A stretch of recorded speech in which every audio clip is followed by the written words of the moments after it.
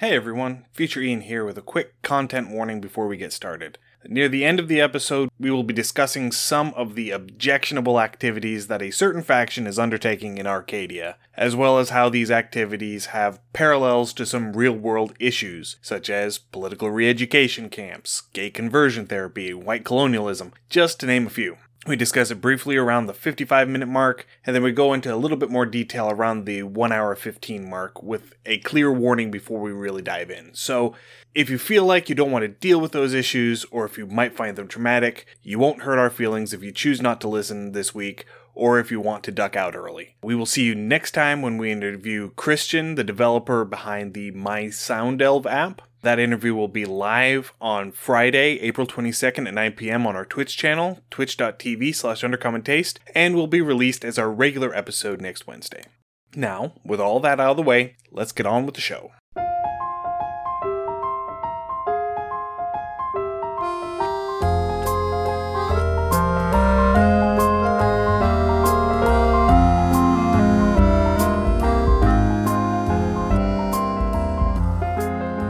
Welcome to Undercommon Taste. This is a podcast where we create and discuss homebrew content for tabletop RPGs. Law and order exist for the purpose of establishing justice, and when they fail in this purpose, they become dangerously structured dams that block the flow of social progress. I'm Ian Woodworth. I'm joined by my co-host James Daly, and today we are diving back into the peaceable kingdoms of Arcadia, going through the 3 layers, or the 2 layers and the layer that used to be. We'll get to that at the end. We'll get there. Except we won't, because it's gone.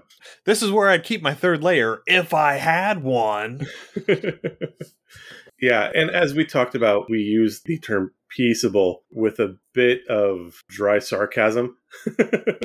Well, it was peaceable until the Harmonium showed up. Yeah. And once we get to the 2nd layer, once we get to Buxanos, we're going to go into a little bit of detail on that. We're not going to go into a huge amount of detail there because there's so much to unpack there. Yeah, it's, as we discussed last week, Arcadia looks idyllic on the surface, and then a little bit of scratching off that surface, and there are a lot of problems here. Again, my personal, alignment tends to range more towards chaotic, and that would be part of my issue. Discussing things with Ian, going back and forth, we need to do several episodes on theory crafting, does the ends justify the means? What is the definition of good? Because depending on where you stand or where your government would stand at the time, you could really easily set up a despot or a dictator forcing their will, saying it's for the greater good. And they would almost fit here perfectly because everything is done for the quote, quote, greater good. So it breaks down to what is that good?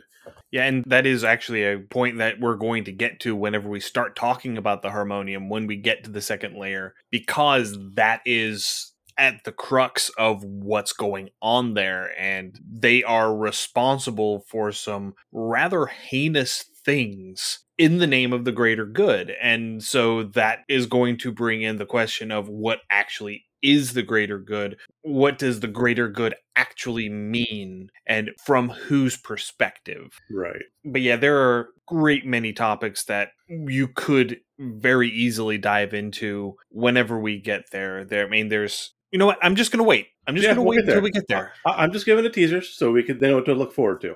We're not spoiling your dessert. Let's go. Let's just say that if you wanted to do a story that is focused on some aspect of social justice, Arcadia has that in a nice, neat package for you to unwrap. Yes. Yes, it does. And we'll get to that. But let's go ahead and get started at the top, like we normally do. As with most of these outer planes, the bulk of the content is in the 1st layer. The 1st layer is where your players are going to have the most ready access. It's going to be the place that they are going to enter the plane from if they go there. It's the place where most of the things that they are going to have access to are going to be. And again, I always say kind of snidely is they wanted to do multiple layers, and then, they spend so much time setting up the 1st layer and they kind of run out of time, the layers down. But really, multiple layers, even in different things, it's really hard to kind of imagine. Certain things like the City of Dis, the heavens where you've got the different layers of heaven, that's easier to imagine, but something like this that seems to be a little closer to a prime plane and feel, understanding those layers is kind of wonky. And as a DM, you could probably blend them fairly well and nobody would really notice. Yeah. All right. So the first layer of Arcadia is Abelio. Abelio draws its name from the god Abelio, who was a Gallic Celtic god from Gallia Aquitania, which is the southwest region of France, down near the Pyrenees. Right. Just before the Iberian Peninsula. Yeah. There's some debate among scholars of what exactly Abelio was. Some believe he was a sun god, that his name is a bastardized version of Apollo, primarily because Julius Caesar, in his commentary on the Gallic Wars, refers to Abelio as Gallic Apollo. And it may also be just an alternate spelling for the Celtic god Belus or Belinus, who is a god of healing, frequently equated to Apollo in classical writing. Now, Julius Caesar, a lot of what we know from particularly, Aquitania and Southwest Gaul is from Julius Caesar. And he recorded a fair bit of history, but you also got to remember everything he wrote, he was writing on his campaign to send back to Rome saying, hey, look how awesome I am. So, Yes. The fact that there might be a Roman version, not quite Roman version of Apollo where Julius Caesar was going would only build his case to how awesome Julius. So again, you can kind of take that with a grain of salt, but I could see some similarities because you have sun gods in most cultures and the name is fairly close. And even if it wasn't, it could be shifted over time because even as Romans were more in that area, they would have taken the writings of Caesar as absolute. And it would have changed over time as dialects do. Right. And you do make a good point that it was as much an informative cataloging of events as it was a propaganda piece. So that is something that whenever you're reading these older manuscripts, you have to keep in mind that there is a definitive bent to the writing, that there is a purpose to the writing. It is not purely academic. Right. So the layer of Abelio is mostly flat land. You do have some mountains and hills that are spread across it in these patterns because, as we said last week, everything has a very regimented look. Everything is in its place. Everything has been positioned in such a way as to be aesthetically pleasing. And so the hills and the mountains are in a very particular, very deliberate order. Yeah, you'd have things structured. You'd probably have like certain areas where you'd have little valleys carved out. But yeah, it would be very patternized. If you looked at the map, it would probably almost look a little mosaic, I would imagine. Again, that would be up for DM discretion. Just understand you're not going to have a single mountain standing in the middle of the field. Everything's going to be very grouped. Yeah, and like I mentioned last week, you would get a very 90s, early 2000s video game sort of feel where they only modeled 3 or 4 different terrain aspects for each location, and then they just sort of copy paste them because they only have room for so many assets within the memory of the game. Right. So it's going to also have a little bit of that feel to it. So most of this layer is forests and fields that are crossed by streams and dotted by lakes. This is a layer of plenty. So everything, even common beasts, provide for the common good. You're still going to have people that are hunting the beasts, but they're going to be more along the lines of how... There'll be subsistence hunting, not trophy hunting, really. So again, they're going to hunt to provide just enough material nourishment need to provide for their group, be it leathers, be it bone for art, be it meat for food, but they're not going to go and try to, I mean, 1 or 2 might try to kill the biggest of things, and still because that would be an efficient way to process the most out of a single kill, but they're not going to go and like, let's see who can kill the most bunny rabbits in a single hour type thing. In the Western Plains in America, where the settlers came out and they almost wiped out the buffalo and the bison because they could kill them, skin a hide, leave the meat, and they were just selling the hide for profit. That wouldn't happen here. Absolutely not. It does have a very American indigenous feel to it where you honor the life of the creature that you have taken by using all aspects of the body, that there is no waste because this is what is the right thing to do. And so again, that goes into that greater good. So I mean, even still, there can be some violence towards hunting, but it's not excessive. It's just enough that's needed. That said, even if the animals attack you, if you were to be set upon by a wild beast, which could happen, it's probably you're close to their den or where their cubs are or something like that, and they are not going to pursue you till you're dead. They are going to pursue you till you are no longer a threat to them and whatever they are guarding. You potentially could be stung by a bee if you're going to disrupt the hive for their honey, but they're not going to swarm and follow you out. If you could somehow convince the animals that you're not there to destroy the hive but take a portion of the honey, they would probably allow you to do that with minimal interruption. Right. There are a number of planar entities that have moved into Abelio from other upper planes, seeking to carve out a slice of the plane for themselves. So these are things like Archons from Mount Celestia. From the view of the petitioners here on the first layer, it is thought that that is part of the reason why the petitioners have become so paranoid about outsiders. It's because they're coming in and putting their non-Arcadian ideals and morals into the soup, if you will, and it's shifting the perspective of the plane. And that's the first level of Ick we get in Arcadia. Wow, it took us a whole, 10 minutes to get to the first spot of Ick in this layer? Just a little bit of xenophobia, it's fine. We don't want them immigrants coming across and changing our stuff. The hell?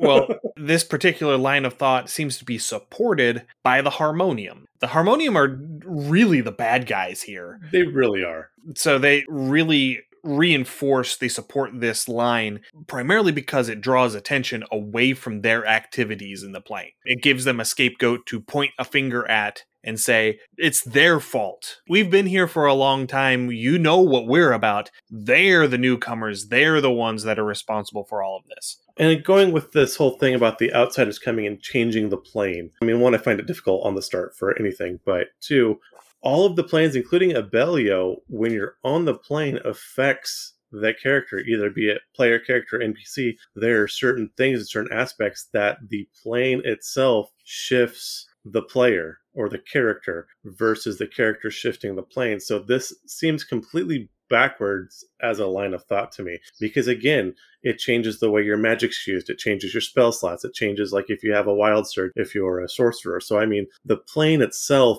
is protecting itself or maintaining itself. It's not the people coming in that's changing it. It seems to be that if any change, it's going to be the petitioners and the entities that are already there. The counter argument that I'm going to make to that is those are effects that are happening to creatures from the material plane. Is it only? I thought it was even from outer plane as well. No, for the perspective that you're giving, these are prime creatures coming to the plane and having the plane act on them. Okay, I figured that was for any outside creature. Whereas these planar entities are from another one of the outer planes. So they are going to be affected differently. I'm not saying that it's not going to affect them, because it does. Okay.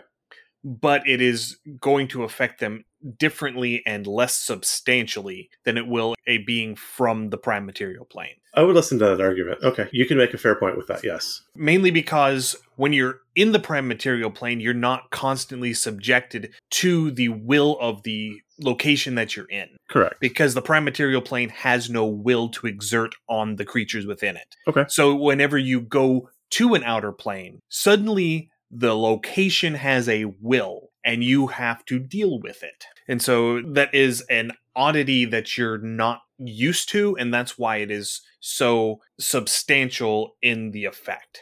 I could see that, but even as you say, the plane itself has a will. So it's not such a push around. But yeah, no, you do make a fair point that it could be different or less from other extraplanar creatures versus from a prime plane, which is where you and I and the fourth wall is from. Yes. And because the primary outsider that is mentioned here are creatures from Mount Celestia, which is a very similar plane. It is a plane where law is roughly the same, maybe a tiny bit less enforced, but good is more enforced. Yes. And then the perspective, you're going from a group perspective in Arcadia to an individual perspective in Mount Celestia. That is the perspective shift. Okay. Going from the group to the individual and vice versa. Whereas the overarching notes, the broad brushstrokes are the same. Gotcha. You're using the same flavors in a different concentration. Yeah, no, I like that. Okay. I can follow with that one. All right.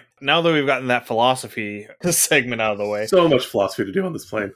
The petitioners here seek to achieve peace and freedom through service and belief. They all want to make sure that they've mastered the quote-unquote right set of beliefs and believe that outsiders introducing alternate beliefs set them back on their path to enlightenment.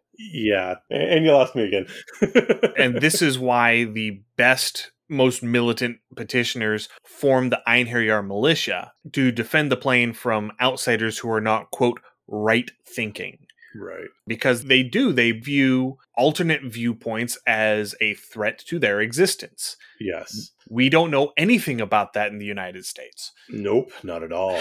And again, as you do this does feel more correct for, like, as we'll talk about the Formians, which are like the giant ant people things. And I can kind of see that too. It reminds me of, I think it was White was the author, but Once and Future King. Yeah. It talks about the Arthurian legends. And one of my favorites is, at one point, Merlin transforms Arthur into an ant. And all the ants can say is good or not good. And that is their soul. It's very binary for them. And so if something wasn't good, if it wasn't the same thought process as the rest of the colony, it was not good and it was to be destroyed. And you kind of get that feel here. Yeah, absolutely. All right, let's talk about some of the locations within Arcadia. Yay! I brought souvenir cups.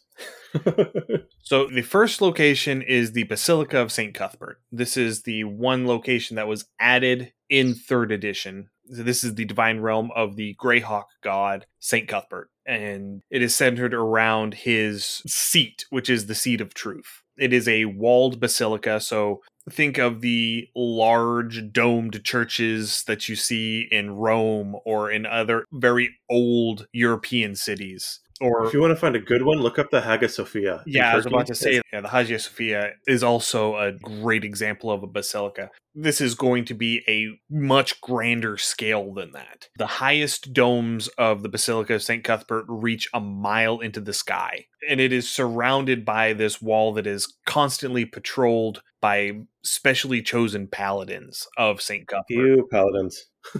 And the seat of truth stands at the center of the basilica and is the rarely occupied seat of St. Cuthbert when he happens to be sitting in judgment or council.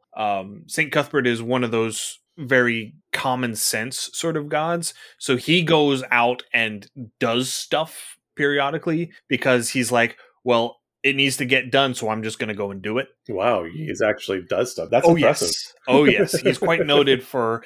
He likes to go to the material plane disguised as just a normal human, wearing robes and carrying a mace. I like it. Because the cudgel of St. Cuthbert is a very powerful artifact. Yes. So the seat sits under a canopy that is supported by these 4 serpentine pillars. And these pillars are trophies that St. Cuthbert took home after he decided one day to make a brief crusade into Baator. Oh, just on a Wednesday. Well, I've got some extra time. Yeah. Let's go crusading, guys. So he walks into Baator, smacks around some devils, decides, I like the look of these things, uproots them, takes them back to Arcadia with him, and sets them up around his chair. You know, it's like a book on the coffee table for him. It's just... And this is from my trip to Baator.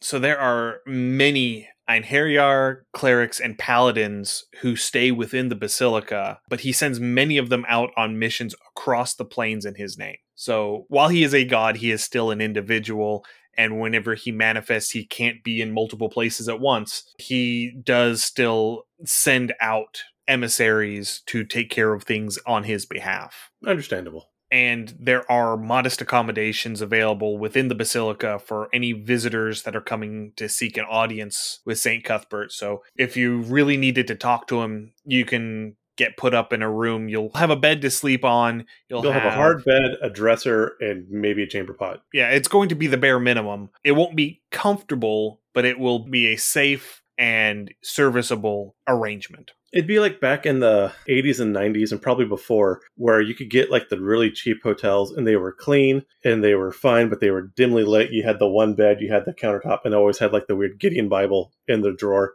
And I was like, yeah, you got a room. There you go. Okay, great. Good night. See you tomorrow. I mean, it's very much styled after the medieval monastery and the chambers for the monks. Yes. I mean, it is literally just a room with a cot and probably a candle, maybe. Right. Maybe a little end table. You might have a chest to put your stuff in. And that's going to be about it. That's all you really need, though. You probably wouldn't even have like a wash basin. You would have to go to the communal wash area to clean. No, I mean, I like that. And again, you're not here to stay for a long time, you hope. So yeah, you should only be here for a few days. So yeah, no, you got enough to rest from your travels. You can get your business done and then GTFO. No, I'm good. So now let's get into some of the older locations. Yay! The first one is one that I really love. It's called Mandible. Mandible is a Formian city, and it is built with the organic structure of an ant colony. Mandible is different from most of your Formian cities in that a large portion of it is above ground, and in the above ground area, non-Formians are actually allowed to come in and visit and do trade and all of that, Nice. to the point where Mandible actually is a major mercantile hub within Arcadia. The true ruler of the city is Queen Mother Kiltikthra. Well done. I wasn't sure how you were going to do that one. Well done. Non-Formians refer to her as Clarity for obvious reasons, but there is a triumvirate of underqueens that are the visible rulers of the city's day-to-day operations. You don't get to ever see Clarity. Clarity is at the bottom of the hive, next to the place of eggs. She's the queen. She's down there laying eggs. And she's doing queen stuff. She has the ability to use her psychic link with all of the hive to command the hive to do a very specific task at her behest. But by and large, Formians don't do that because it impedes the efficiency of the hive. Right. They don't micromanage. They don't. You know what you're supposed to be do, get it done, we'll leave you alone. It's the best kind of manager. Yeah, it is. There are 3 underqueens that see to the day-to-day operations of the city. I have only put down their non-Formian address names because I wasn't going through all of the 500 apostrophes again. The first one is General Kell. She maintains the fighting forces and governs the Soldiers' Ward. The Soldiers' Ward is the first underground layer underneath the city where the warrior Formians reside, where they drill, where they protect the rest of the hive from any incursions from the surface. The next one is Merchant Xerxes, who rules the portion of the city open to foreigners, so the above ground area, and watches over the workers who are operating within the city. I'm surprised they picked Xerxes for that name, but okay.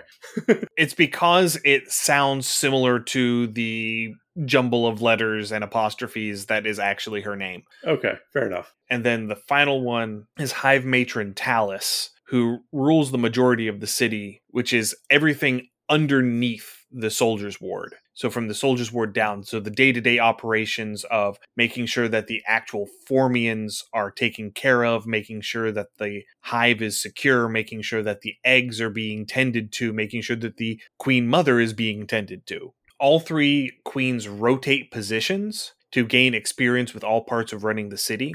And once they have all served in all 3 portions, they get given a few Formians and they're sent off into the wilds to start their own colony. No, I like that. And then a new underqueen is pulled out from the ranks of the underqueens that are hatched and put up into the next role, because that is how they learn, that is how they advance, that is how they repopulate. It's a really solid work study program. I like it. Yeah. I like the Formians. The Formians are kind of cool. They make good little enemies you can throw on the table, but if you want to run a city of the Formians, they're generally not giant douches. So like I said, I do like the Formians. I wish we got to see them a bit more than we do. They are kind of one of the unloved races or species really are. within, but I've got a warm spot for them. Yeah. They got a very sinister write-up whenever they got translated into 3rd edition. Yeah, I blame Ender's Game. The 3rd edition Formians are a bit more savage, colonial. Yeah. They're a lot more expansionist. Very much so. Than 2nd edition Planescape Formians. I love the Formians as presented in 2nd edition, not so much the ones in 3rd edition. The ones in 3rd edition tended to get a little more monolithic. They were styled after the Formians that are in Mechanus. There was no mention at all that they are actually native to Arcadia, or the way that they would behave within Arcadia. You had to go into the Manual of the Plains and actually look up the entry for Mandible, which is like 3 paragraphs, and it made it sound like the Formians in Arcadia were the exception rather than the rule, which is backwards. Yes. But that's just something that got lost in the translation between editions. So it is impossible for non-Formians who enter into the subterranean portions of the city to not get lost. It's something about the nature of the tunnels that only a Formian can actually navigate them. Okay. And they love to leave things like the occasional pile of bones in the middle of the hallway to discourage curious people from going into the tunnels. Now, see, that reminds me, if you've ever played Vampire the Masquerade, if you ever go down to the Nosferatu warrens, which are generally like the sewers or the catacombs of a city, they are designed like that too, where they are designed to be intentionally confusing. And if you're a Nosferatu, if you live in these warrens, then you know where everything's at. But for an outsider, you have to like either go and try to make marks or try to remember. Generally, you require an escort to get out, because once you're in, you're kind of in their lair. And if you piss them off, they're not letting you out, because again, it's that intentionally confusing bunch of left turns and then a right, except for when it's sunny on Sunday and the walls move on you. Yeah.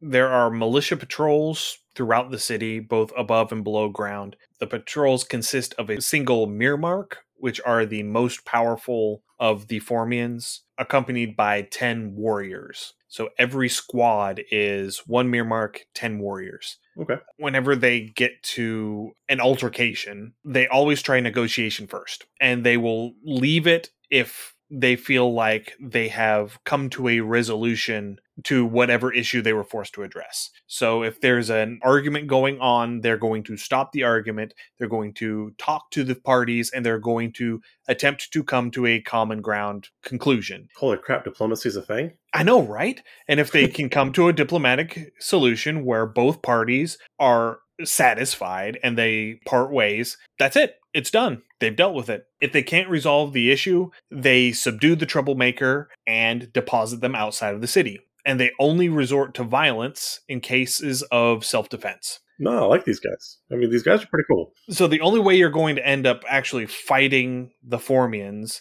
is if you decide to go murder hobo on them. Yeah, and then they're going to wreck your stuff. And it gets pretty easy for them to subdue you whenever the Mirmarks have a paralytic poison in their stingers. So if you decide to pick a fight with them, they can sting you, you're paralyzed, and then they just pick you up and toss you out. And they just yeet you out the city. Pretty much.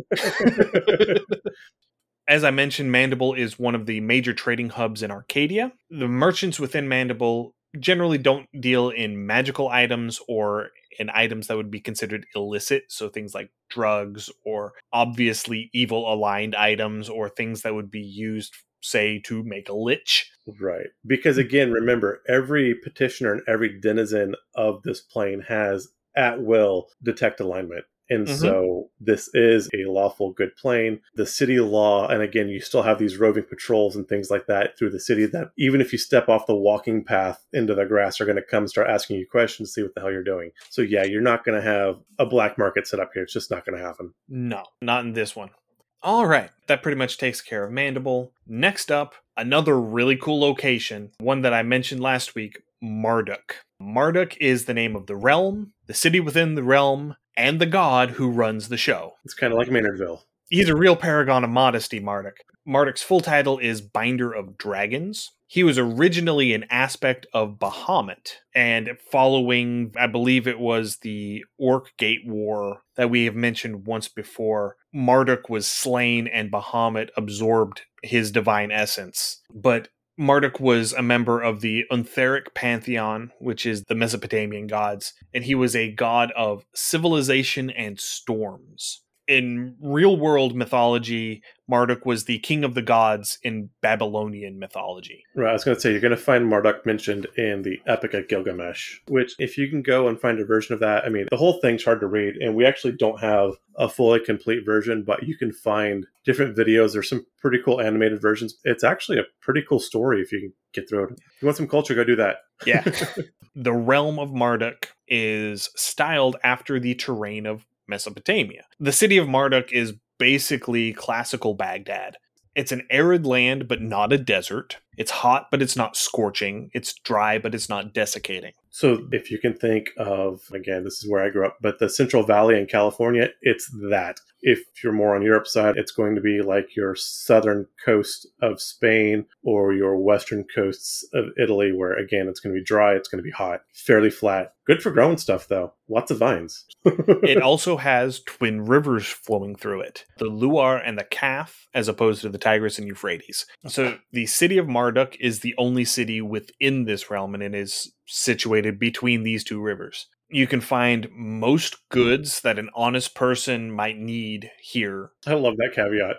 Yeah, that an honest person might need. But the technology is all Bronze Age. So you're not going to end up having iron or steel weapons. You're not going to have iron or steel armor. So the weapons and armor that you can find here are typically not going to be very useful to adventurers. This would be a great place to go if you're planning maybe a Fey adventure later on. Bring your players here, get a bunch of bronze and copper stuff because you still want the iron stuff too. So never mind. Scratch that. I have that flipped.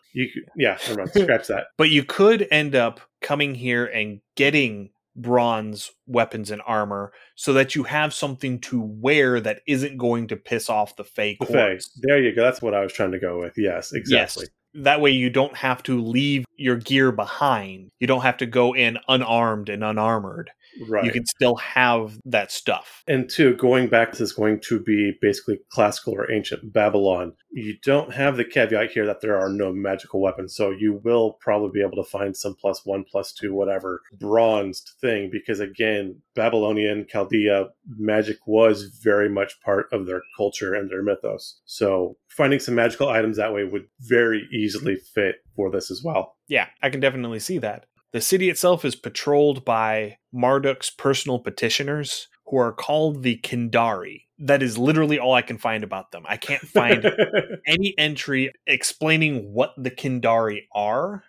It doesn't mention it in the entry for Marduk. It doesn't mention it in any sort of monster supplement. I can't even find an entry on the internet. Wow, so that's impressive. Yeah, the only Kindari I can find on the internet is an individual from the Legend of the Five Rings setting. So that's not what we're talking about. Google kept trying to tell me I was actually talking about Kender. I am not. No, Kender or something. Kender do not belong here. Which I am happy that Kender are getting a bit more. Again, I tend to like the Cairn realms for D&D, and I'm happy they are getting more of a push. So yay, Kender soon.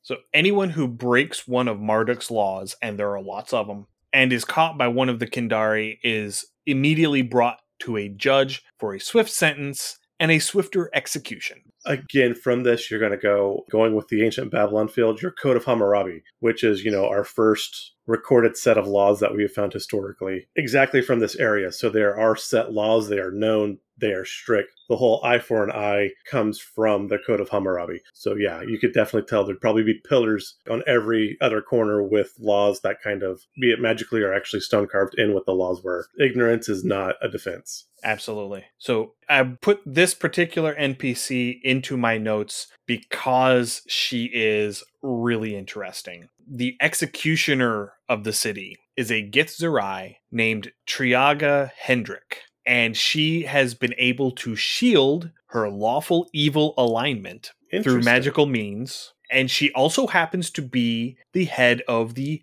Thieves Guild in Marduk. Holy hell. Damn. The Thieves Guild is this big bureaucracy that has almost as many laws as the realm in general. And she is able to use her position to basically make sure that the people who are dealing with the guild are on the up and up for the guild, that they're following the rules and that they're not doing stupid things to get exposed. Because if you present yourself as a threat to the guild, she will arrange to have the Kindari arrest you on a charge, brought before a judge, the judge sentences you, and then she lops off your head.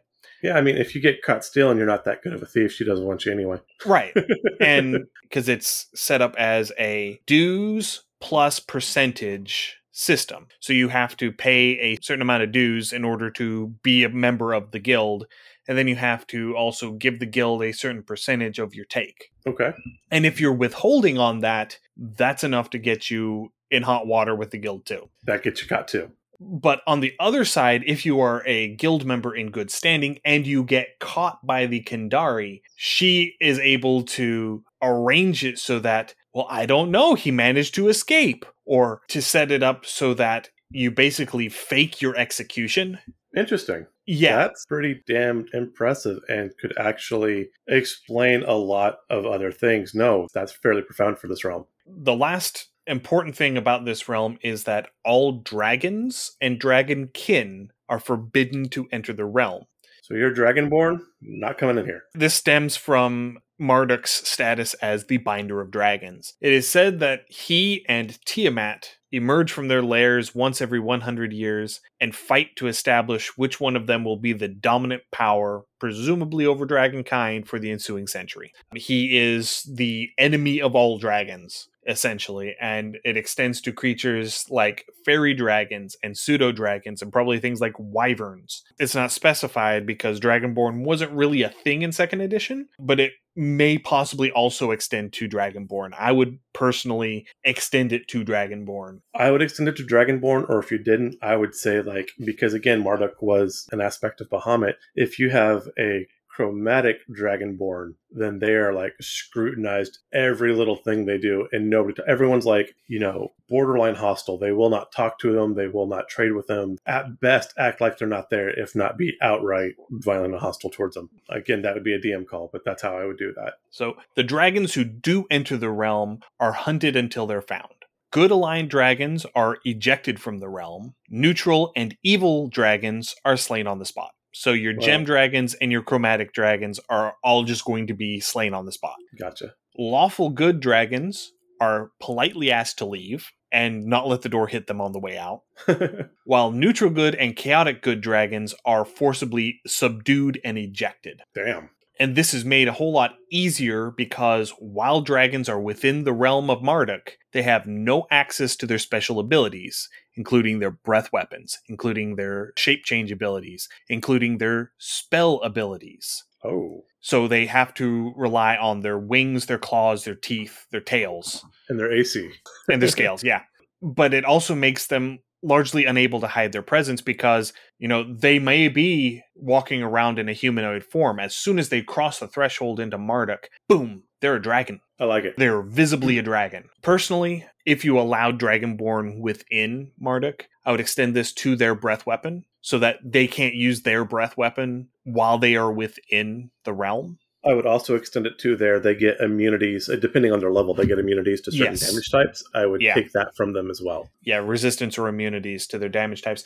I would also possibly even extend this to a Draconic Bloodline Sorcerer. Oh. Maybe not take away their spellcasting ability, but definitely take away their meta magic. Take away their sorcery points. That would be awesome. That'd piss off your players. That'd be awesome.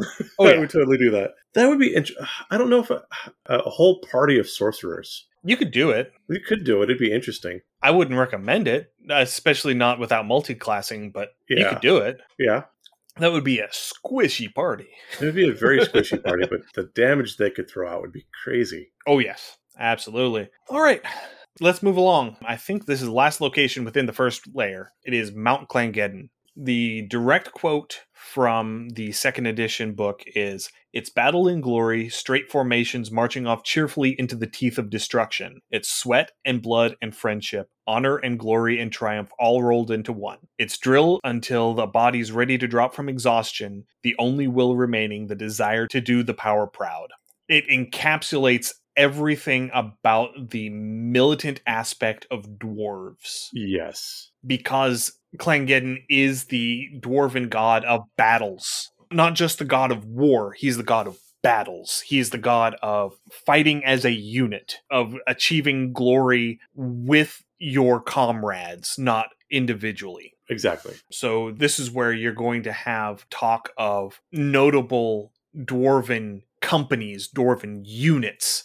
You're going to have the dwarf equivalent of the Light Brigade or the Winged Hussars or... Yeah, I was going to say, these are the Dwarven Marines. or the Army Rangers or the Navy SEALs or, Yeah. something on that level. This is Right. where you're talking about the elite units as opposed to the dwarven champions. Right. This particular mountain is the realm of Clangeddon Silverbeard. It is a perfectly conical mountain rising well over 30,000 feet into the air. So, for comparison, Mount Everest is what, 26,000 some odd? So, 26 or 28? Let me consult the oracles here. 29,000. 29,000, okay. So it's just one up to it a little bit. Yeah, so for comparison, Mount Clangeddon is just a little bit taller than Mount Everest. Just a little bit. Yeah. Thanks, Mr. Mario. You got to one up me. See how it is.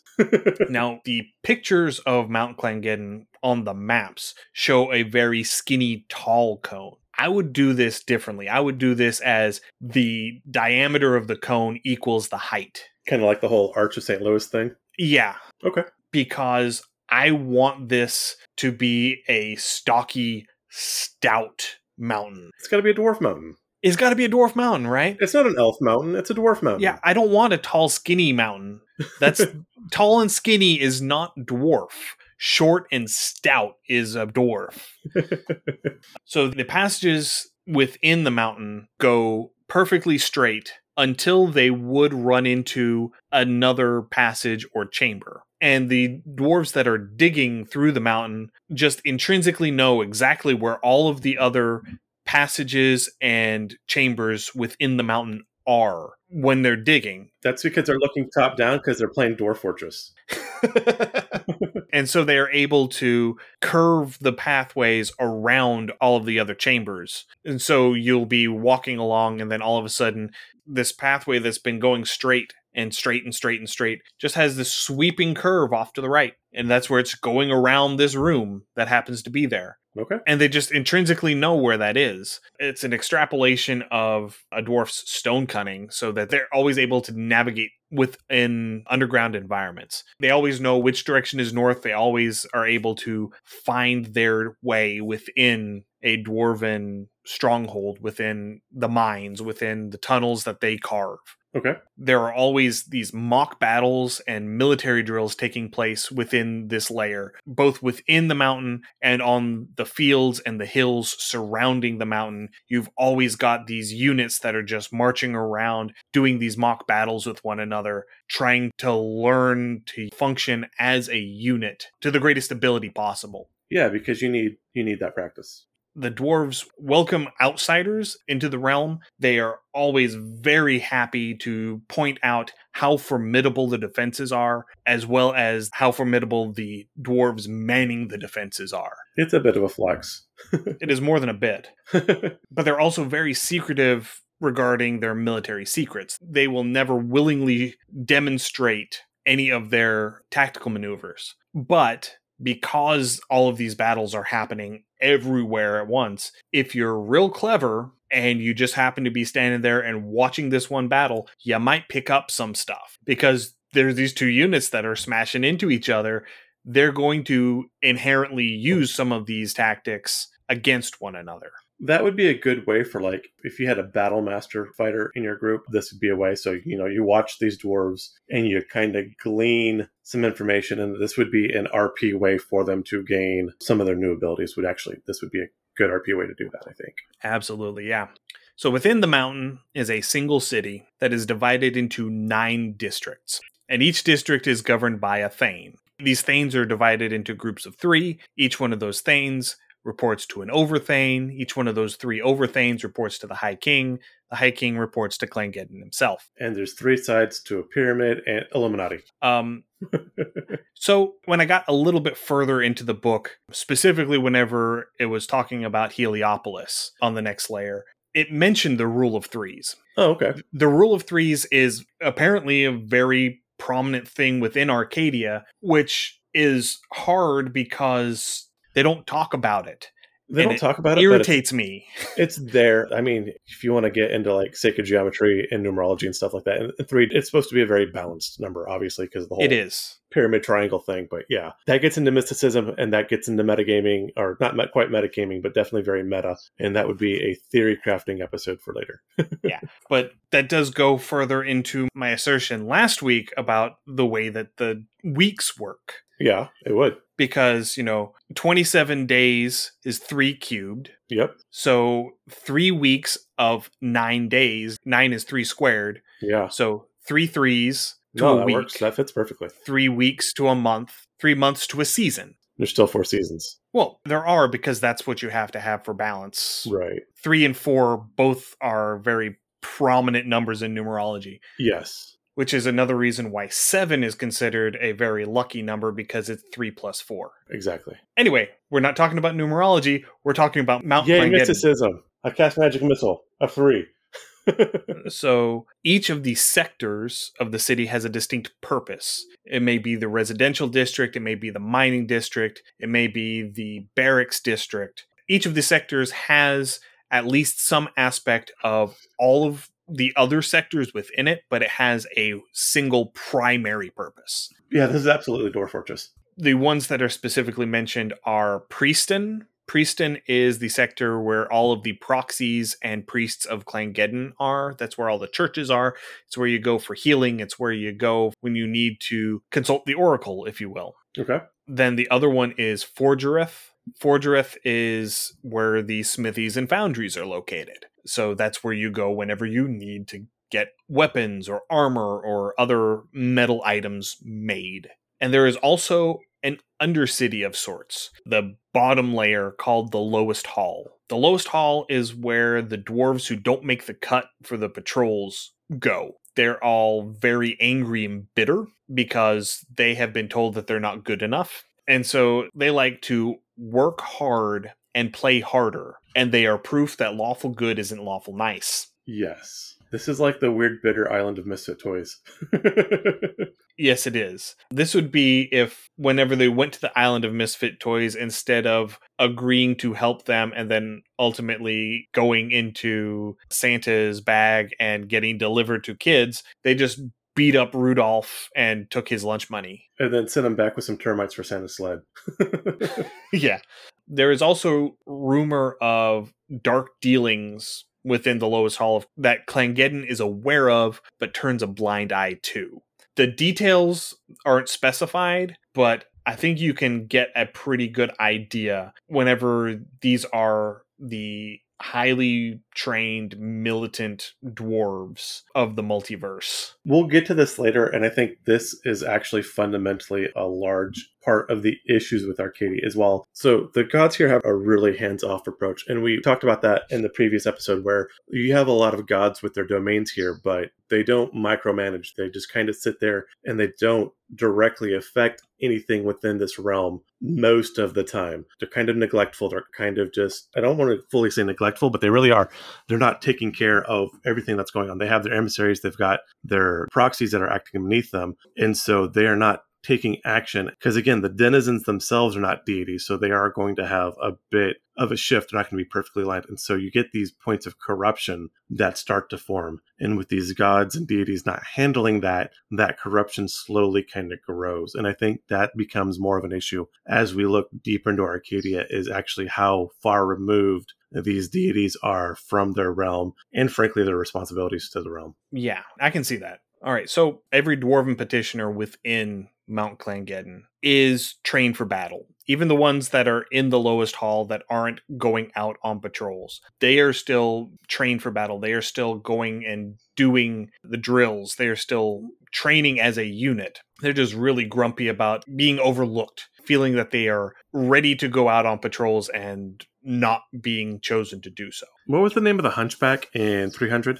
I don't remember. I forget, but it's that feel. Yes. So the petitioners expect that whenever they meet their final death outside of Mount Clangeddon, they will fade into the nothingness, and they willingly march out into the lower planes to mete out death to the forces of evil. They willingly go out and face what they believe is oblivion. That is the mindset that they are in. All right, I like it. But unknown to them, because no one has ever told them this and no one has ever specified this within the world, Clangeddon watches over all of them. And if they die, their souls are actually plucked back into Arcadia and incorporated into the weave of the plane, Oh, okay. so that they might not suffer oblivion. So by going out and, fighting valiantly and dying their final death outside of his realm, They all get to come home. they are actually achieving the nirvana that they are searching for.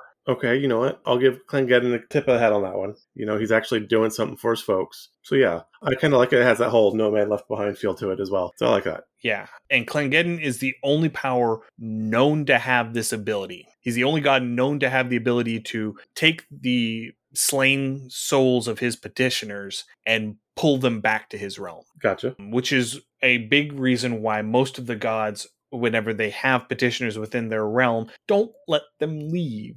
Right. But if you have the money, you can actually hire one of these bands of Dwarven Einherjar, the petitioners of Clangeddon, to march and fight for you. As long as you can convince them that whatever your goal is will advance either the causes of law or the causes of dwarf kind. So they will even willingly march into Akron, out onto the battle cube, and fight against the goblins or the orcs. Oh, nice. And this would be actually a really nice mercenary army to have. Definitely would not be cheap, but would be very nice to have. Yeah, I can see, let's say, it'll cost you, say, 2,000 gold per Einherjar per encounter. Yeah. So you pick them up because you need to have them for this one battle. You have to win, yeah. You have to win. And so you drop the treasury of a medium-sized kingdom on the table and you get 20,000 Einherjar for a day. I like it. Or a story twist that you could do is that if your BBEG has, a couple units of these mercenary groups, if you could somehow either convince them that what they're fighting for is not for good, not for Dwarven kind, or perhaps if your rogue has been particularly successful, you can just bribe them and pay them more and switch them that way too. Would be a fun way to work, just with mercenary groups in general, but especially with this group. I don't know that they would be copacetic with the concept of someone buying out their contract with a higher bid. That does not say lawful neutral sliding to good.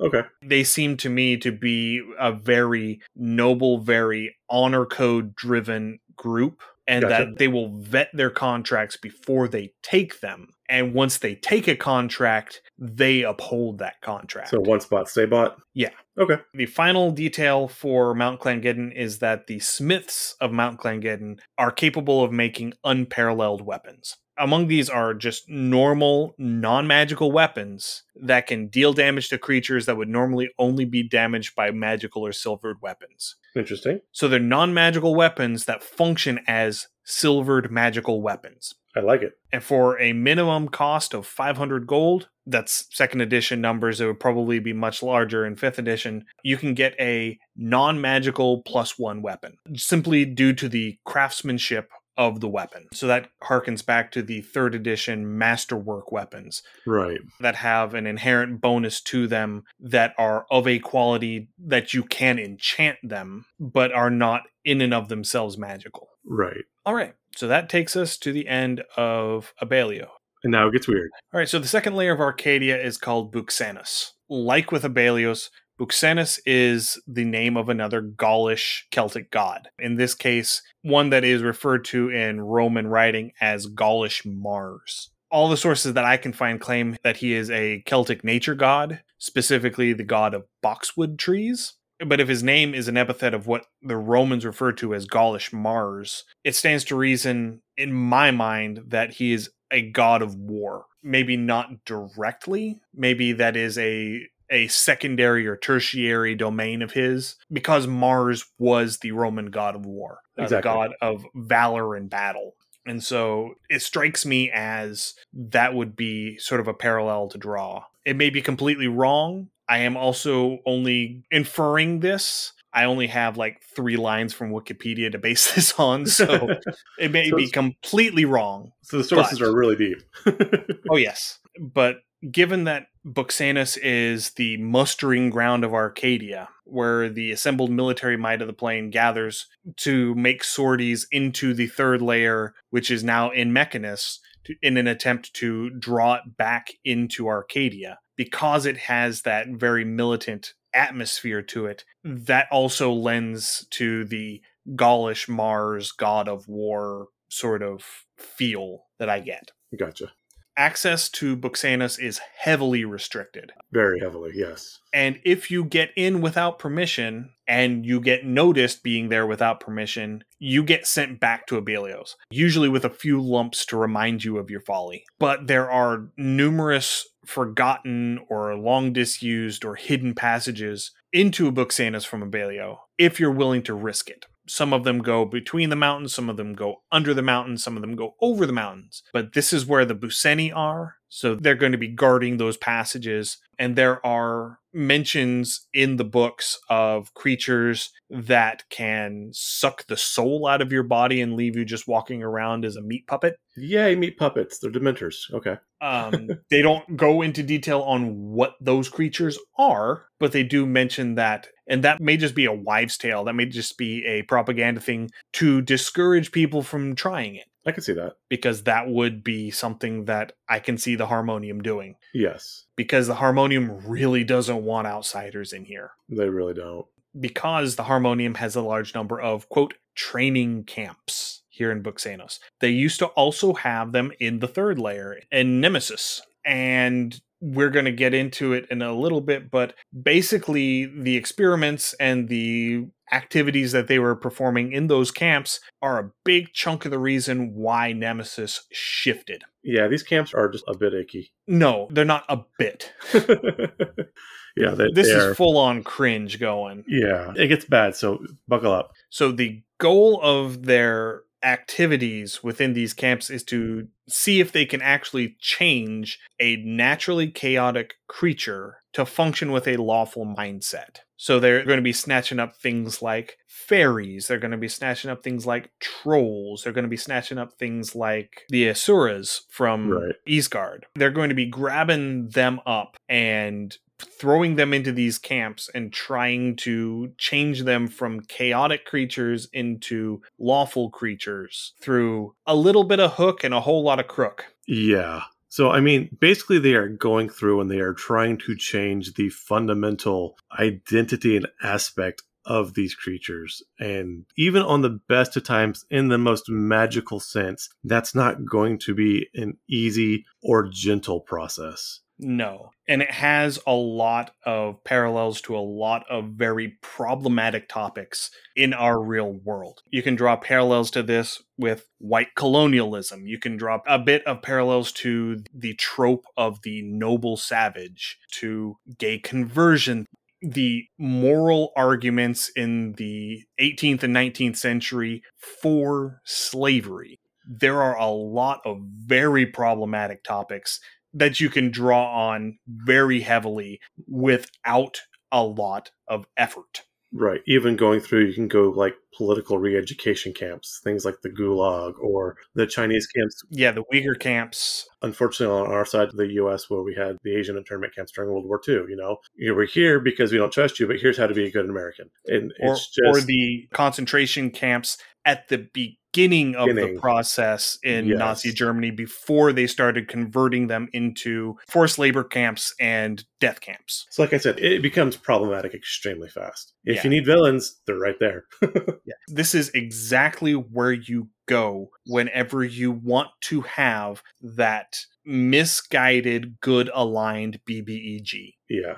Because this goes to show that quote unquote good on the axis of D&D alignments is subjective. Very much so. And again, that whole greater good, and I know this author's fallen out of flavor, but the whole J.K. Rowling things with Dumbledore, I think is actually a really good example of this.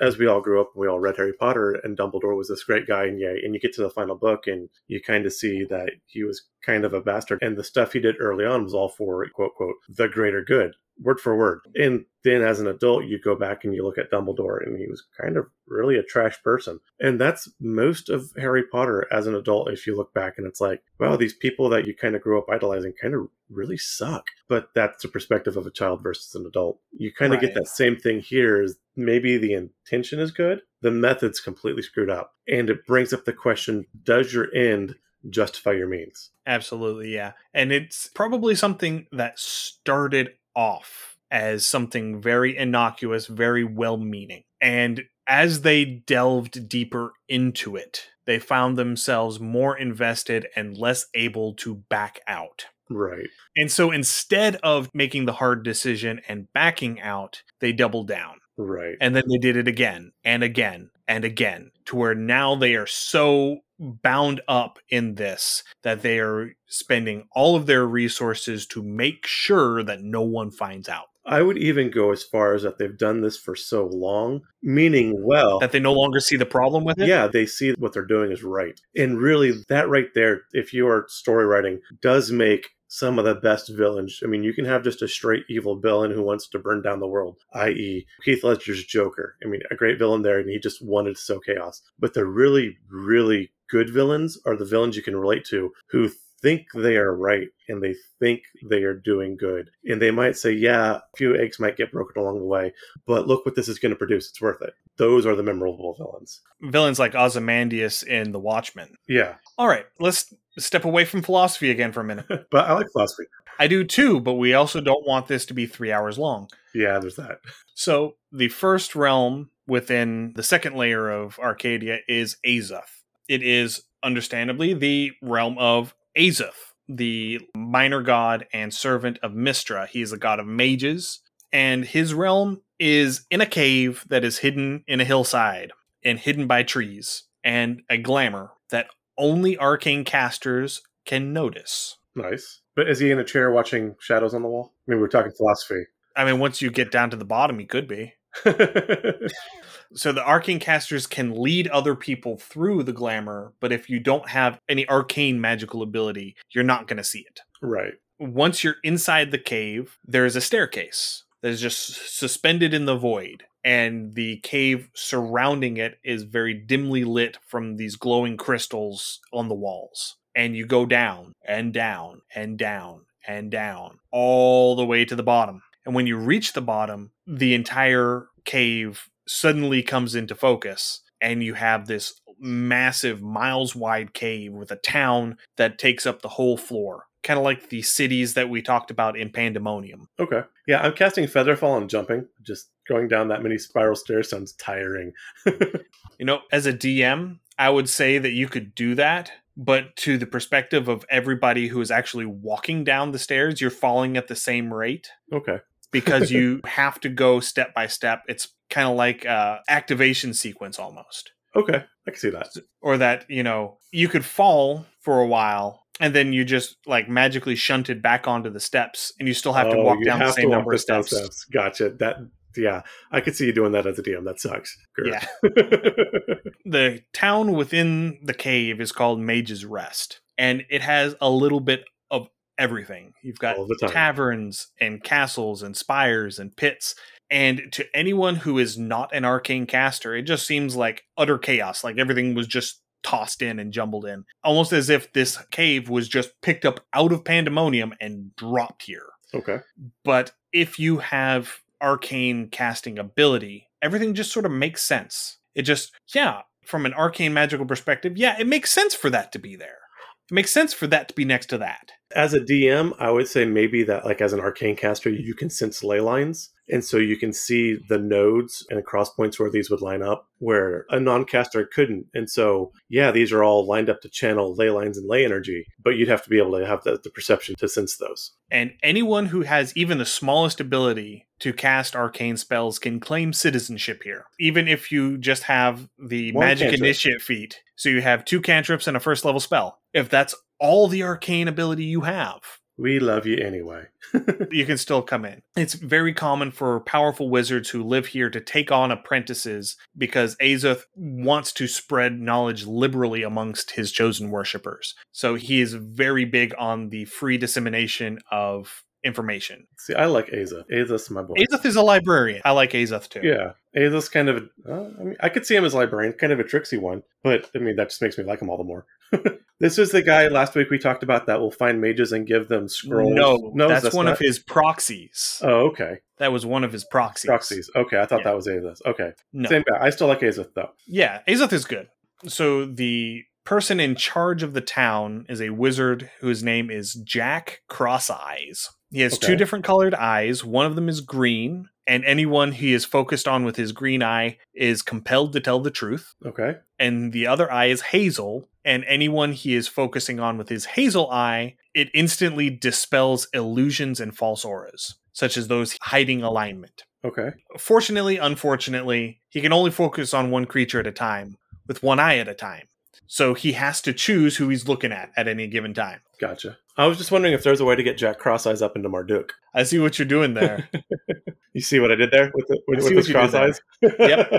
Yep. So Azoth has special rules regarding magic. By the will of Azoth himself, all arcane magic works normally, even spells that would normally be restricted or forbidden by the inherent nature of Arcadia.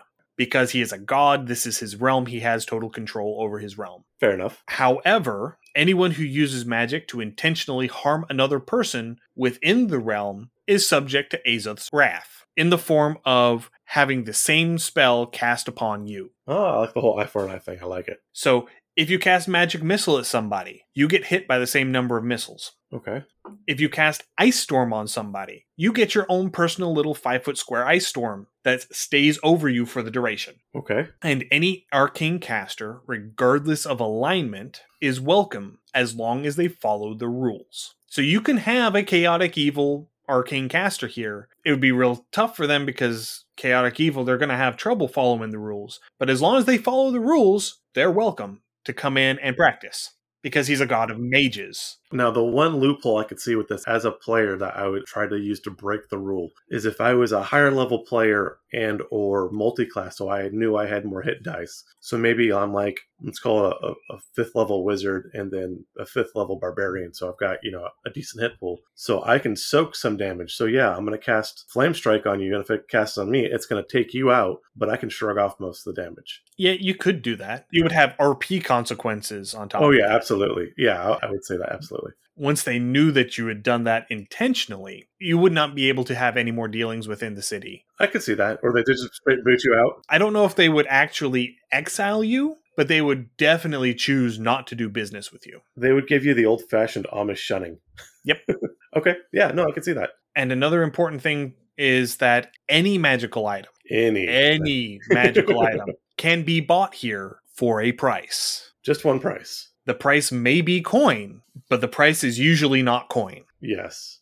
Usually it is a service or a favor or a quest to go get something or a quest to go deal with some issue. So you have to think long and hard about whatever it is that you're trying to get and whether the price is worth it. Oh, you're going to find Fae here all day. Fae are going to love this place. Yeah. I mean, it may be a bit heavy on the law for Fae because you're still going to have that atmosphere of lawfulness. You'll have the atmosphere of lawfulness, but, I mean, you have a bit of lawfulness, with Fae and their contracts, They tend to be chaotic, but they definitely hold their contracts. So I could see some emissaries or some mid-ranking nobles gathering favors, as it were. Or even then, too, depending on what the person does. Maybe they grant a favor and they give something, but then now, through some inaction or action themselves, are now hooked into a contract with Fae. Well, I did this for you. I gave you this, you did that, but then you needed this other thing and I just threw it in. So now you owe me this now. And now they're hooked in with the Fae. That could be a lot of fun to do.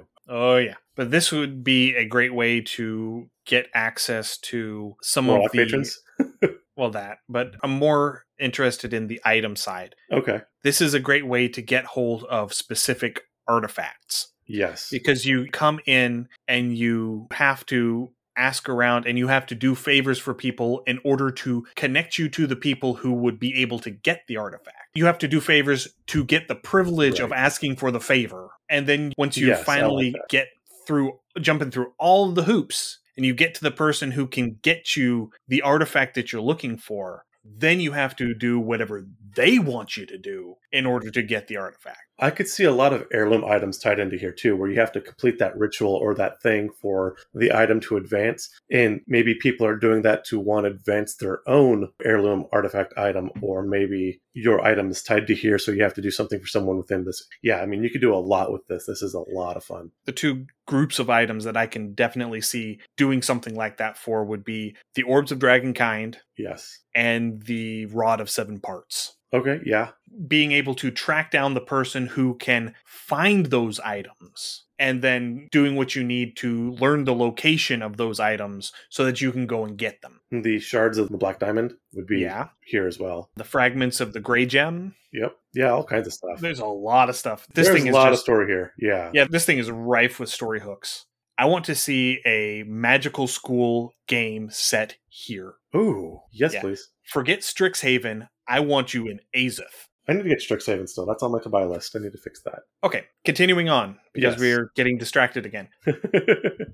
The other major realm within Buxanos is Heliopolis. Heliopolis is the realm of the Egyptian/Mulhorandi gods Ra, Isis, Osiris, and Horus. So all 4 of them are here. The realm itself is divided up as a triangle, and the triangle is divided up into 3 mostly equal parts, following the rule of 3s. Ra, Isis, and Osiris each control one of the 3 parts. Ra's slice of the pie is a little bit bigger than the other 2 because he is the more powerful deity of the 3. Okay. And Horus just sort of wanders from realm to realm, because he's family. He is that uncle that just comes and crashes on your couch all the time. Uncle Couch Crasher. Yeah, Uncle Couch Crasher. Because he is too chaotic to actually hold his own realm together. So he doesn't have one. If Horus is an actual deity, I think we just pissed him off. We're going to have some answers for that in the afterlife. But yeah, he's now and forever Uncle Couch Crasher.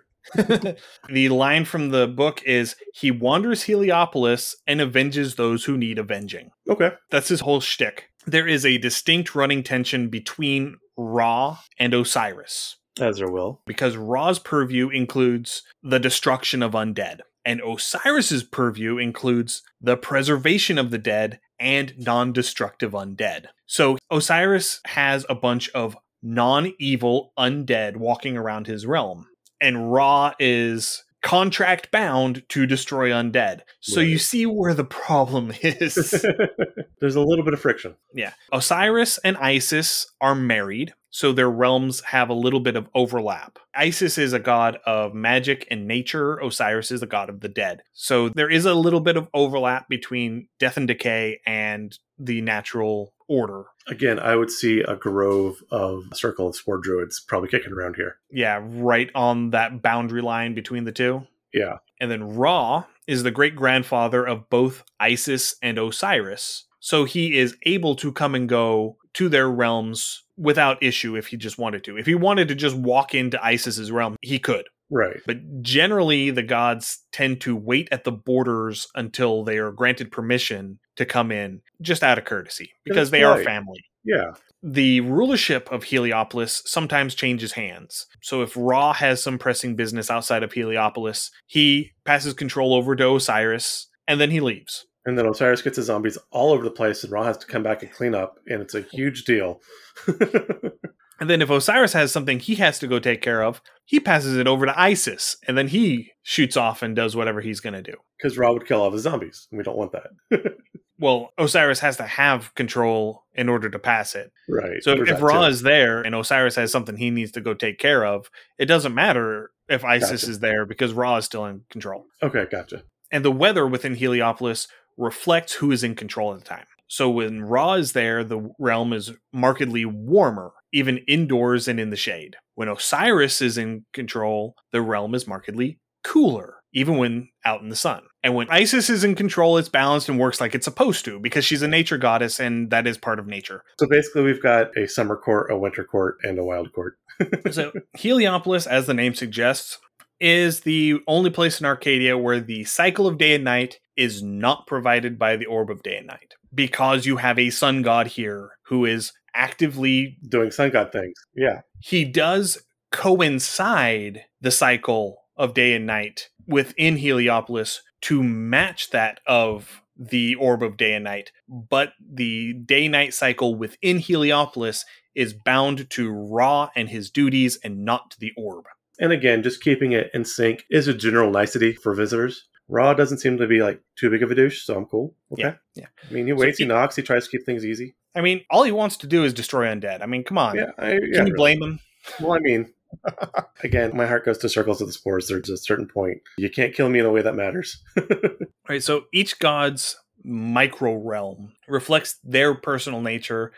It has a single major town and it has its own special rules. Ra's realm is a bright sun and burning desert. So it's out in the sands of Egypt, out in the middle of the desert, in the middle of the day. Okay. There's not a whole lot else there. The one city, Thekela is a massive open-air market, and it's almost entirely constructed of tents. Undead are completely forbidden to enter. If they try, they wither, explode, and die within one round, no exceptions. Nice. Very impressive. Isis's realm is the middle ground between Ra and Osiris. It is lush and green and moderate in all things, and is the source of all of the animals and creatures that are born in Heliopolis. The city Gezektet is the most normal by material plane standards. It is where many of the craftsmen and laborers are. There is a magical river, the River Isis, running through it. And within the realm, the water of the River Isis functions as holy water. But only within the realm. Yeah, if you take it out of Isis's realm,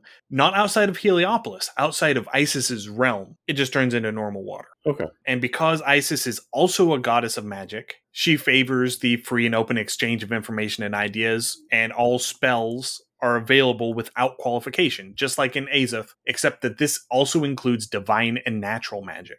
Ooh. However, if a spellcaster uses a spell to harm another, they are immediately stripped of all spellcasting ability until they leave Heliopolis. Oh, that would be so much fun to do if you have the murder hobo wizard and just like, okay, great. Here's your quarterstaff. Have fun. Here's your dagger. Roll your 1d4. Go for it. Yeah, here, fight that orc. Get him. Yeah, you singed that group of guards with that fireball. Have fun fighting them off with a stick and no armor. Yep. I cast nope. No, you don't. Oh, and by the way, your mage armor has fallen off. All your concentration spells are kaput. Yeah, love it. Yep. Can't cast a ritual. You got nothing. Nothing. You're a pleb. That's your new class. Pleb. I would even go so far as to say they cannot be affected by spells. So like clerics can't heal them. I would say they cannot be affected by beneficial spells. Yes, beneficial spell. And then finally, Osiris's realm is partly above ground, partly below ground. It is the resting place of dead kings who ruled wisely, and non-evil undead are free to walk the realm unmolested. The city, Memphiria, is constructed entirely of white marble, and it has this pervasive chill to it, and everything just moves a little slower. It's a little harder to move. Everything's sort of sluggish. Just that atmosphere, that chill that you get. And all non-evil undead lack any of their special undead abilities. So like mummy lords don't have a fear aura. They don't have mummy rot. Vampires, the second edition vampires at least, they don't have level drain. Okay. They're just undead, but they're just people. Okay. And then Horus, not having a realm of his own, is welcome in all three and is able to pursue wrongdoers from one realm to another, or even out into Arcadia proper if necessary. But he's going to drink all your juice boxes and sleep on your couch. He's going to drink your milkshake. He is totally going to drink your milkshake, little bastard. Yep. But yeah, so that's one of those things where if you have somebody who has done something especially heinous in one of these realms and decides that, oh, I'm just going to duck out of Heliopolis and head off on my merry way, la-di-da-di-da, the gods, they're stuck there. Nope, Horus is going to find you. Anyway, that takes care of Heliopolis. Now to the squicky part. Yeah, all right, let's do it. So if you think you're going to have some issues with all of the icky things that we were talking about with the harmonium at the beginning of Buxanos, this is probably a good place to stop. Yeah, we've enjoyed you. Thank you. We'll be here next week. If you want to dive in, follow us. This gets wonky. Yeah, this gets problematic real quick. So we've got Melodia. Melodia is the town run by the Harmonium. Their headquarters within the plane is a giant monolithic structure in the center of town. The catch line from the second edition book for this town is, with love and some discipline, everything just falls into place, almost like pieces of a puzzle. The ends usually justify the means. Oh my God, there's so much wrong with that. I'm only beating you because I love you. And it's only getting worse. Oh my God. All right. So Melodia is where the members of the Harmonium are trained to become Sigel's police force. The town itself has about 10,000 people, and it's almost run like a big family or a cult commune. Yeah, a cult commune's probably a bit closer. Everyone knows everybody else, and everyone can spot a newcomer instantly. Oh, it's Heaven's Gate? Was that the one in Texas with David Koresh? The one in Waco, Yeah. the Branch Davidians. Branch Davidians, yeah, that's who it was, yeah. Yeah, it's kind of like that. All right, let's do it. Once everyone is confident that the newcomer is on the up and up, they're left to their own devices, but that may take anywhere from minutes to years to achieve. So you're going to have to do a lot of convincing to make everyone okay with you, and you have to be okay with everyone being okay with you. Yeah. You have to be okay with being that kind of person. Yeah. So everything functions without incident in Melodia. What one group starts, another group can come along and pick it up and finish it without any hesitation. The town itself runs almost like a single organism. Just everyone knows exactly what has to happen to make the next thing happen. Because they're all freaking brainwashed. Mm-hmm. There isn't a whole lot in the line of entertainment here either, mainly because their idea of fun is to listen to speeches in the central square, or to sing hymns in church, or to make sure that everyone's taken care of. Quote, their idea of fun, in short, would stifle an Archon. This is so squeaky. I feel dirty. This makes me feel this gross. Is every horror movie where you come into that little Midwestern American town. Yeah. Where everyone has their white picket fence and everyone goes to church on Sunday and everything is just so. Right. Yeah. Everything's about to go downhill about that quick too. Yep. So the Harmonium patrols on the street have absolute authority. The structure of the patrols follows the rule of 3, so that you have one watchman that is commanding 3 guards per squad. Okay. And anyone who resists the will of the Harmonium patrols is immediately considered guilty of something and arrested. Just flat out. There we have thought police, boys and girls. There we go. We jumped right into 1984. Yeah. This is 1984. This is Minority Report. This is all of that, all just sort of wrapped up together. Yay! Let's nuke it from orbit. It's the only way to be sure. So as I mentioned, the headquarters for the Harmonium is in the center of town. It is this huge monolithic structure, hundreds of yards to a side, and it's filled with meeting halls, prisons for the, quote, guilty, and places where they can, quote, retrain those who have strayed from the Harmonium's ideal of goodness.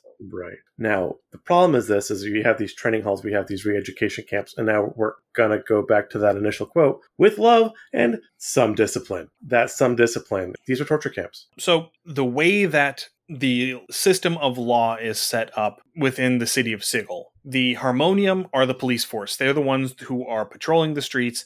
If you do something wrong, they're the ones that are going to snatch you up and take you to the courts. The governors, the Fraternity of Order, are the faction that run the courts. So they are going to see the evidence and they are going to judge based on the evidence and based on the laws whether or not you actually broke the laws. Right. And if you did break the laws, then you are passed over to the Mercy Killers, the faction that you see in Akron, who administer justice. That is how the system progresses within the city of Sigil. Right. You don't have that here. The Harmonium controls everything here.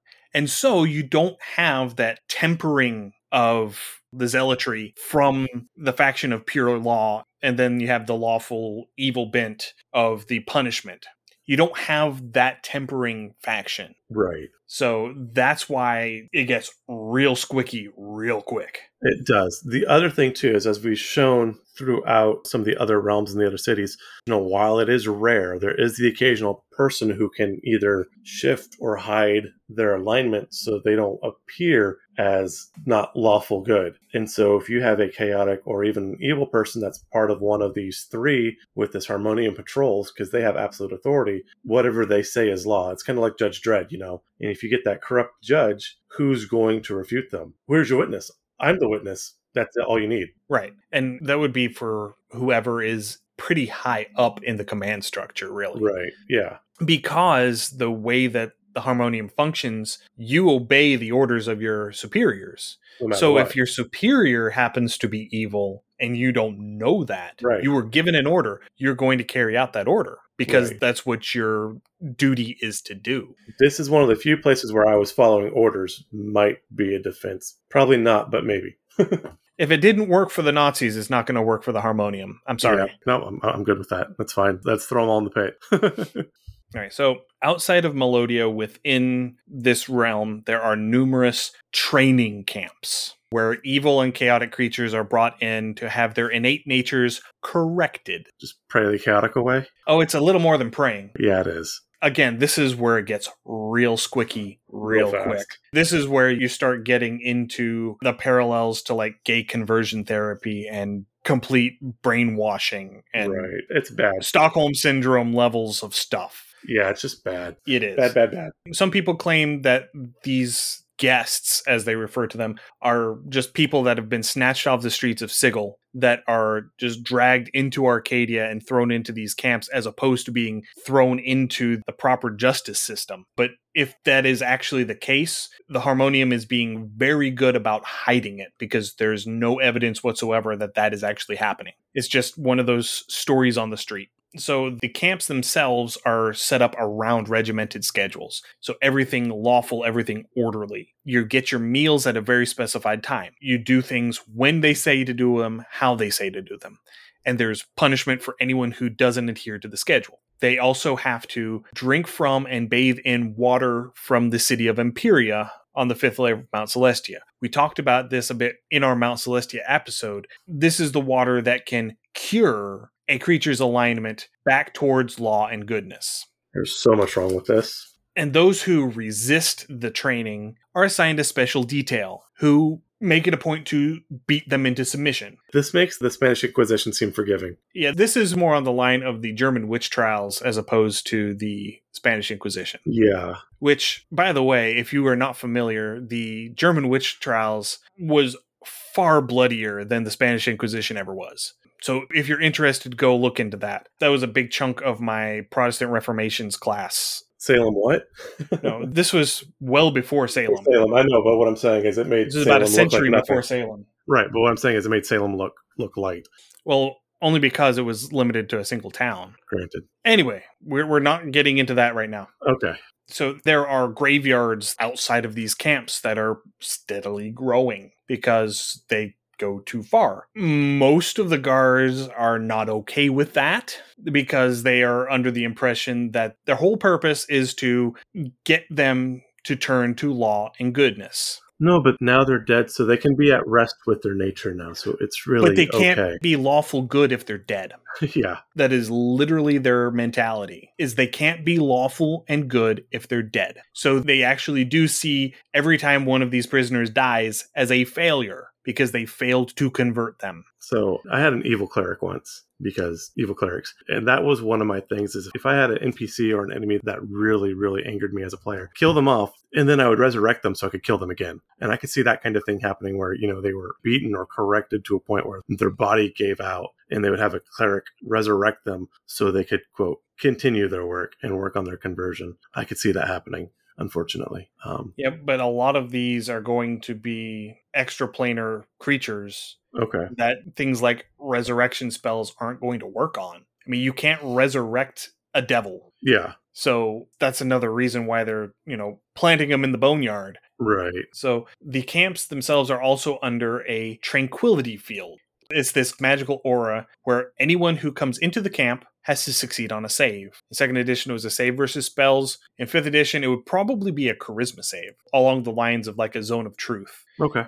Because you're aware of it. Gotcha. Or they find it difficult to disobey the guard's commands. Ew. You could do it as a wisdom save and just have it function like suggestion. Yeah, that's probably how I would do it. And then you have them make a save against the suggestion spell every time a guard gives them an order. Ugh. And the field is specifically designed to ignore Harmonium members. So if you are a member of the Harmonium, it's completely moot. You don't have to worry about it. But anyone, even members of the Harmonium who are at the camp without an explicit reason to be there, are viewed with extreme suspicion. Yeah, this whole thing is gross. It is. Again, if you want to do a darker campaign, this really lines itself up for it. Ian and I had talked, we would actually like to see a story plot hook done through here, but it would have to be done very delicately, probably by certain people of the community. Otherwise, it's just going to come off as wrong. This can be worked. You can build a great story off of this. It gives you a lot to work with. It gives you a lot to say, though you don't want to have, the hero white guy trope, which is a thing. So if you do that, do it delicately, do it gently. This whole area is really, really problematic. It squeaks me out quite a lot. Yeah. You get a lot of the feel of white colonialism here. You get a lot of the missionary culture going on here. There's a lot of problematic stuff here. Yeah. And like I said, I have 500 ideas for how you would incorporate that into a game. I don't want to touch it. Yeah. 1, 2, 3, not it. Anyway, let's move on. We have one last bit to talk about. Nemesis, the missing third layer of Arcadia. In 3rd edition, they transposed some letters and they changed the name to Menesis. This is another layer that is named after a Gallic Celtic god. This one being the patron god of the settlement of Nemesis, which is modern-day Nîmes in southern France. This layer has been transported into Mechanus and has become a very major cog in Mechanus. The public story is that an overabundance of Formian hive cities forced it to shift. The actual story is that the Harmonium, with their training camps, pushed it into law. Yay, the Harmonium. There are still a number of portals that lead from Buxanus into Nemesis that are still completely functional. The Harmonium holds very tight control over all of these portals, restricting all access to the cog. If you are not part of a Harmonium assault into Nemesis, you're not going to get through them. The public story is they don't want to risk further corruption to the cog as they are trying to go and cleanse it of law in order to bring it back. But it's probably just that they don't want anyone investigating their probable role in the layers shift into Mechanus. Because then that's going to disrupt their work, which is, quote, for the greater good. That said, I would love to just unleash the Formian all over the Harmonium and just let them do ant stuff. Yeah. So there is an ongoing struggle for the fate of Nemesis. On the Mechanus side, the Modrons, led by a Decaton called Blue Streak because he wears a blue sash, are working alongside the Fraternity of Order, or the Governors, to squash resistance and ensure that Nemesis remains a permanent fixture in Mechanus. However, there are Arcadian petitioners here who got sucked across when the layer shifted. They're still there. And so they are remaining here and they are fighting a guerrilla war against the Modrons, trying to drive them off, and they are working to try and get back to Arcadia. And I like that. And this could lead to stuff too. This could be a lot of fun maps. If you want to kind of do an urban warfare map, this would be a really good place to set that up. I think would be a lot of fun. Not urban warfare, because there are no cities in Nemesis. Is it just a flat plain? It is primarily grasslands. It is a very idyllic nature location. Okay. I figured there'd be some cities, at least 1 or 2 cities here, but okay. Well, the Modrons have built fortresses throughout, primarily on the perimeter of the cog, Gotcha. because it is now a cog. Right. And they're slowly working their way in towards the center. The Harmonium does periodically send forces of Harmonium soldiers and Arcadian petitioner soldiers, so probably a large number of groups of Clangeddon's Dwarvenine Harriar are coming in here and fighting the Modrons and the Governors over this cog. Okay. And it's leading to a lot of very high tension between the Harmonium and the Fraternity of Order within Sigil. Understandably so. I'm looking at this from a potential story hook standpoint. I can see a Planescape game where the Governors are hiring the party to go in and investigate Nemesis. And they end up finding the camps and unraveling that whole conspiracy from that side. I could definitely see that. That would make for a good game.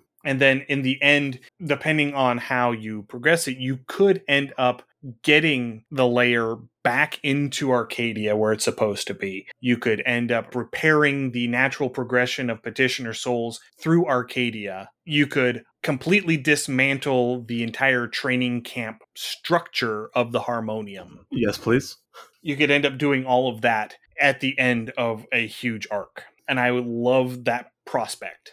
Anyway, so the petitioners are naturally at odds with the Harmonium patrols because the petitioners who are here know that it's the Harmonium that's the reason why they're stuck here in Mechanus. And the leader of the resistance within Nemesis is a half-elf named Endivar Lithanol, who used to work one of the Harmonium camps. And he realizes that the Harmonium is the reason why this has happened, and he is actively trying to undo it. He acknowledges his mistake, and he is trying to atone. He's a very Schindler sort of character. Okay, I can see that. There are a couple of proxies of Arcadian gods here as well. A proxy of Azuth, named Jamal Sirani. I like his description. He is a tall, flamboyant black man dressed in a lion skin and carrying a bone staff as tall as him. Dude, I like him. Yeah. He is known for making grandiose entrances and unseen exits. Snazzy. He's Batman. Kind of. Just far more flamboyant than Batman ever was. And also, another prominent one is a proxy of Meriadar named Ferili Krenarum. He's an orc. And he volunteered to stay behind because Meriadar's realm used to be on this layer. Oh. And because you cannot force a god to move from one plane to another, Meriadar shifted from Nemesis to Buxanos whenever the layer shifted. Okay. And they decided to stay behind and help the petitioners within Nemesis to control their emotional urges, because now they are no longer bound by good. Oh. Because they're in Mechanus. That makes a lot of sense. Oh, wow. I never even considered that aspect of it. Wow. And so if they give into their quote-unquote natural tendencies, because these are the monstrous humanoids, they are naturally evil in the old editions. If they start giving into that tendency, they're going to shift out of Mechanus into Acheron. Oh, wow. Because they are primarily orcs and goblinoids. So they're going to start shifting out of Mechanus instead of going back to Arcadia where they're supposed to be. They're going to end up starting to shift and go into Acheron. That leads into so many issues. That's just, yeah, okay. I have an issue with this plane. There's just so much wrong with this plane. But yeah, so that is largely it. So you have this layer of Arcadia that has shifted because of the mortals showing up and fucking around and finding out. And now everyone is trying to fix it without addressing the problem that caused the thing to happen in the first place. Right. So there's a lot of that there, and there's a lot to unpack. Yeah. Again, this realm's hard. There's a lot you can work with. And if you want to jump and do some storylines, there's a lot of story here. There's a lot of different things. I love the Mage City. I like Isis. There's some cool stuff here. There's a lot of social commentary you can do. There's a lot of problem that you can face, you can avoid, you can just neglect and say, I'm not dealing with it, which is perfectly fine as a party DM. That's all on you. But yeah, this plane squicks me. More so than even a lot of the evil planes. This plane bothers me. Yeah. All right, that brings us to the end of Arcadia. That was another beast of an episode, but yes, we are finally done with Arcadia. This coming Friday, we have another live stream interview. It is an interview with Christian from My Sound Delve. It's a player-facing app for sound effects for your TTRPGs. Woohoo! He's great people. It's a fun little product to play with. Yes. So we're excited to have him on and talk to him about that. So that live stream is going to be on Friday the 22nd, 9 p.m. Eastern Time. Come and watch it with us on Twitch. Come join us in chat. If you can't, we're going to release it as our podcast next Wednesday, as well as the video of the interview on our YouTube channel. Excellent. If you have any comments, suggestions, or ideas, please send us an email undercommontaste@gmail.com or send us a direct message through our Twitter account at UCT Homebrew. You can also find us on Instagram, Facebook, Twitch, TikTok, and YouTube. Just search Undercommon Taste. You can find us on Patreon, patreon.com/undercommontaste. That's where all of our write-ups go. Most of our write-ups are free. Some of them are patron exclusive and are available to patrons of all pledge levels. So if you want to help support the show financially, please consider coming and becoming a patron. Finally, we are on Discord. We'd love to talk to you. You can find a link to our Discord in the show notes. Excellent. You can find our podcast wherever you listen to podcasts. We're on Apple iTunes, Google, iHeartRadio, Spotify. As always, please give us a rate and a review. This helps us increase our visibility and lets us know what you want to hear more of. Thank you so much for trooping through Arcadia with us today. Stay safe. We'll see you next week with Christian from my Sound Delve. Happy gaming. Thank you for listening to another episode of Undercommon Taste. You can find links to all of our social media accounts, Twitter, Instagram, Facebook, YouTube, and Twitch, as well as our Patreon and Discord channel in the show notes. Our theme song is Massacre Anne, written and performed by Mary Crowell and used with permission. You can find more of her work at marycrowell.bandcamp.com or on Patreon at patreon.com/Dr. Mary C. Crowell. Our logo was illustrated by David Sutherland. You can find him on Instagram at willex_73 or on DeviantArt at deviantart.com/David Sutherland. Thanks again for listening. Stay safe. We'll see you again next week.